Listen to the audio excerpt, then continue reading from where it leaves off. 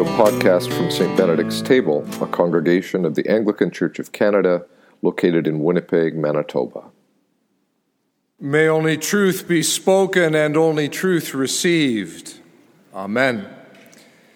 We're now actually at the fourth episode in this continuing sermon series on the stories of nation and kingship in ancient Israel. We've come to a real transition point in the unfolding narrative.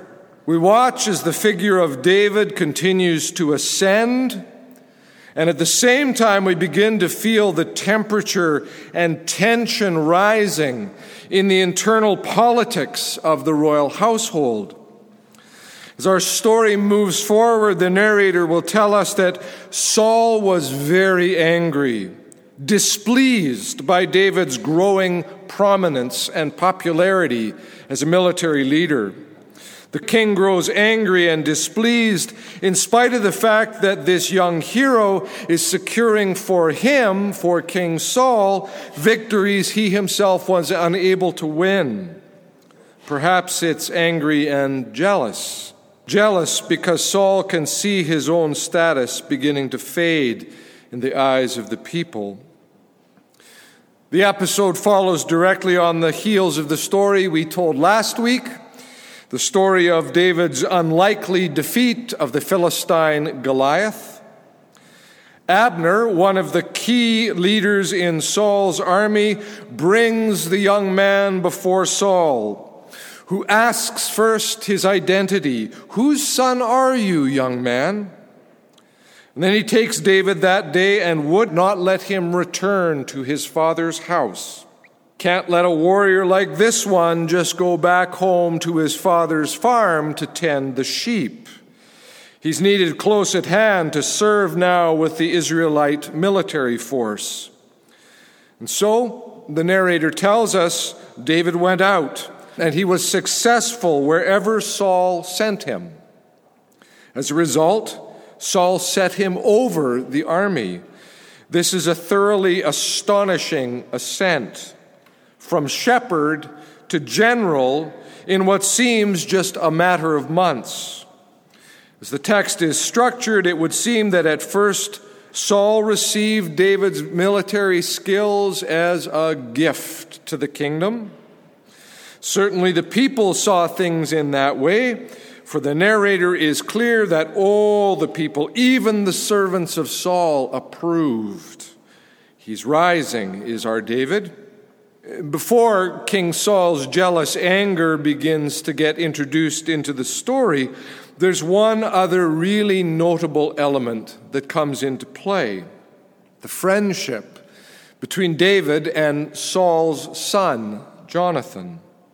The connection between the two, as the story is told in this passage, seems to come right out of nowhere. It's right after David has had his formal introduction, post-Goliath introduction to Saul. And we're told that the soul of Saul's son Jonathan was bound to the soul of David. And Jonathan loved David as his own soul. It's powerful language, isn't it? The binding together of souls. And then Jonathan made a covenant with David because he loved him as his own soul. In the biblical tradition, the language of covenant is stronger still. It's the language of binding fidelity and loyalty. To covenant with somebody is to treaty with them in a binding way. As Jonathan makes that covenant, he stripped himself of the royal robe he was wearing, and he gave it to David, along with his armor, even his sword and his bow and his belt. Now think about that one for a minute. Jonathan is the heir, the rightful heir to Saul's throne, next in line to be king of Israel. And here he is giving David his prince's robe, his armor, sword, bow, and belt. We know, because we've been following this story, we know that David has already been secretly anointed to be the next king. the rising and true king by the prophet Samuel. And David knows it. David's father Jesse knows it. His brothers know it. But nobody else does. It's still very much underground. Yet, at least at some subconscious level, Jonathan too seems to know at least something of who David is. While in the story of his battle with Goliath, David had refused to put on Saul's armor because he couldn't walk in it. It was encumbering, it was too big. Here in this next story, he accepts the armor of Jonathan. Saul's armor, so awkward, so oversized, so impossible to walk in, and besides, it wasn't armor that David was trusting in at that moment, it was God. The gift of Jonathan's armor was different. David could wear Jonathan's armor, whereas Saul had tried to give David his armor in a kind of an act of desperation. Yeah, please, put this on. Go fight that unbeatable foe. Jonathan's gift is grounded in covenant and friendship. That depth of friendship is striking. Though you might be interested to know that in the medieval world, there actually emerged something of a parallel practice.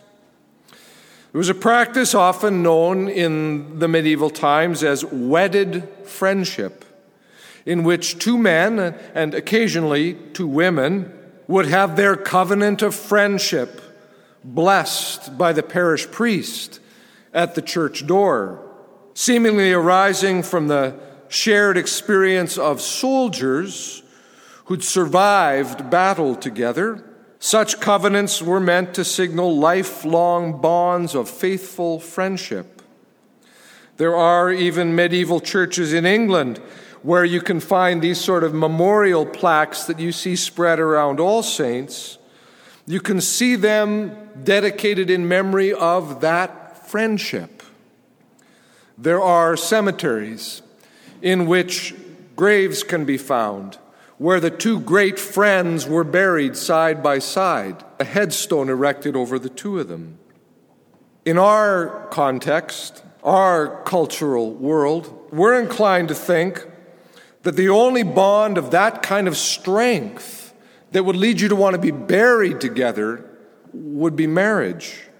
Earlier ages apparently saw things differently. Later in this narrative, David will even memorialize his great friend Jonathan with the words, "My brother." This is after Jonathan has died. "My brother, greatly beloved were you to me. Your love to me was wonderful, surpassing the love of women." Something very, very strong in the picture of covenant friendship between them. I think we have to recover some of that strength of friendship and binds that tie people that aren't necessarily just limited to marriages. Well, those words, when David memorializes Jonathan, those are the words that he speaks right at the moment of hearing of his great friend's death, which also points to a reality. The reality that friendships of that kind of depth are no less complicated, no less fraught with risk than are our marriages.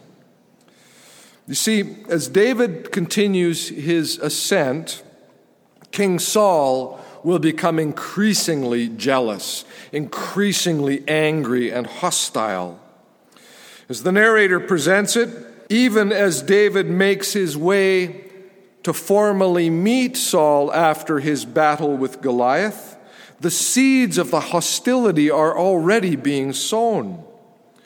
So the narrator says, "The women came out of all the towns of Israel, singing and dancing to meet King Saul and his company, with tambourines, with songs of joy, and with musical instruments." Saul would have been delighted.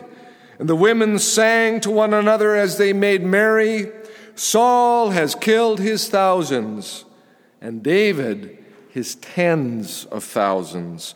This reception for David displeased him, the text says. And so Saul eyed David from that day on. Saul became wary and watchful of David, sensing the threat that he'd begun to pose. As Walter Brueggemann summarizes it all, Saul has it right, but for all the wrong reasons.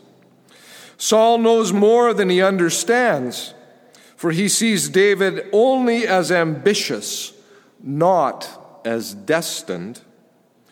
Saul understands everything except the powerful resolve of Yahweh to draw David to the throne, which means Saul understands nothing at all except his own pitiful jeopardy.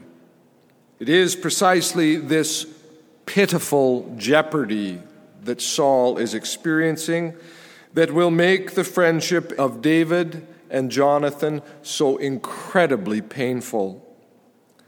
As Saul's hostility grows, David will be forced to flee.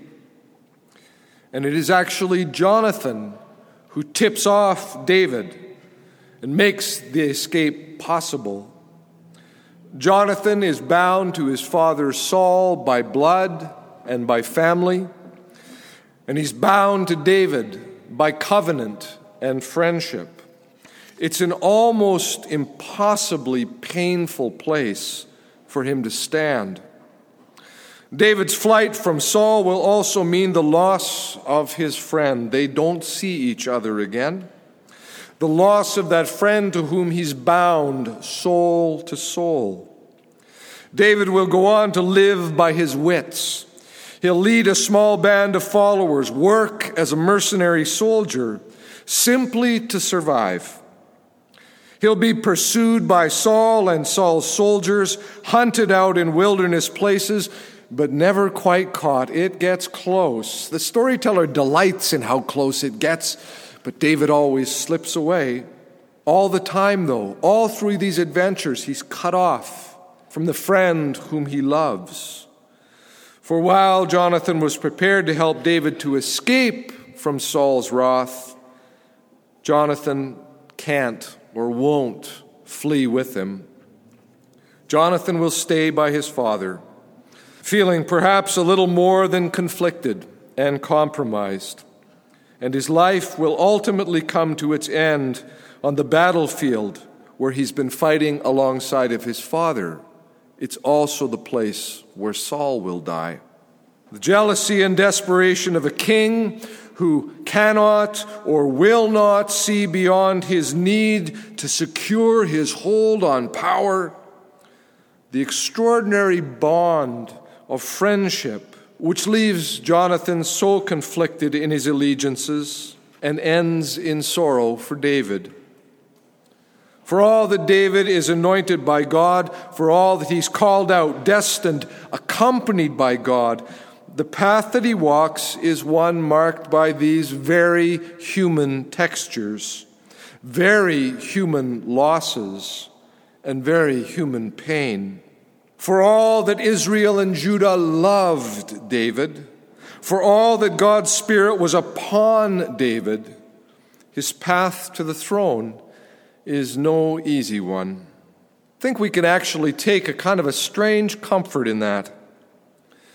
The human dynamics of these stories, which are very much our stories, because they're stories of our forebears, but also stories that form our imaginations. They're not glossed over or prettied up. Even in these stories of his ascent, where David is clearly the hero, we get a rather unvarnished picture of all that he was living in, to say nothing of an unvarnished picture of the tragic Saul and the sorrowful, conflicted Jonathan. Their emotions, all of them, they're very real. Their decisions have very real consequences. They're not merely figures from history who can be sort of tracked down a family tree. Instead, they are like us. They are our forebears, part of our story.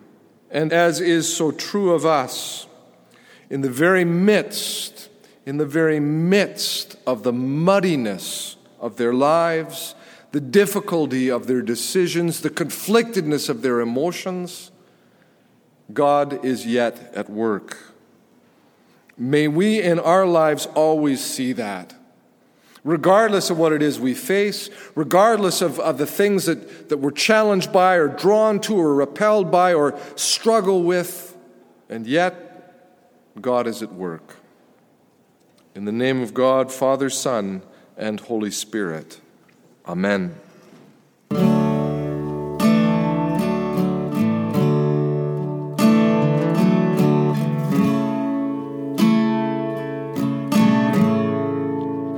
You've been listening to a podcast from St. Benedict's Table. For more information on the church or to offer your support for our ministries, visit us online at stbenedictstable.ca.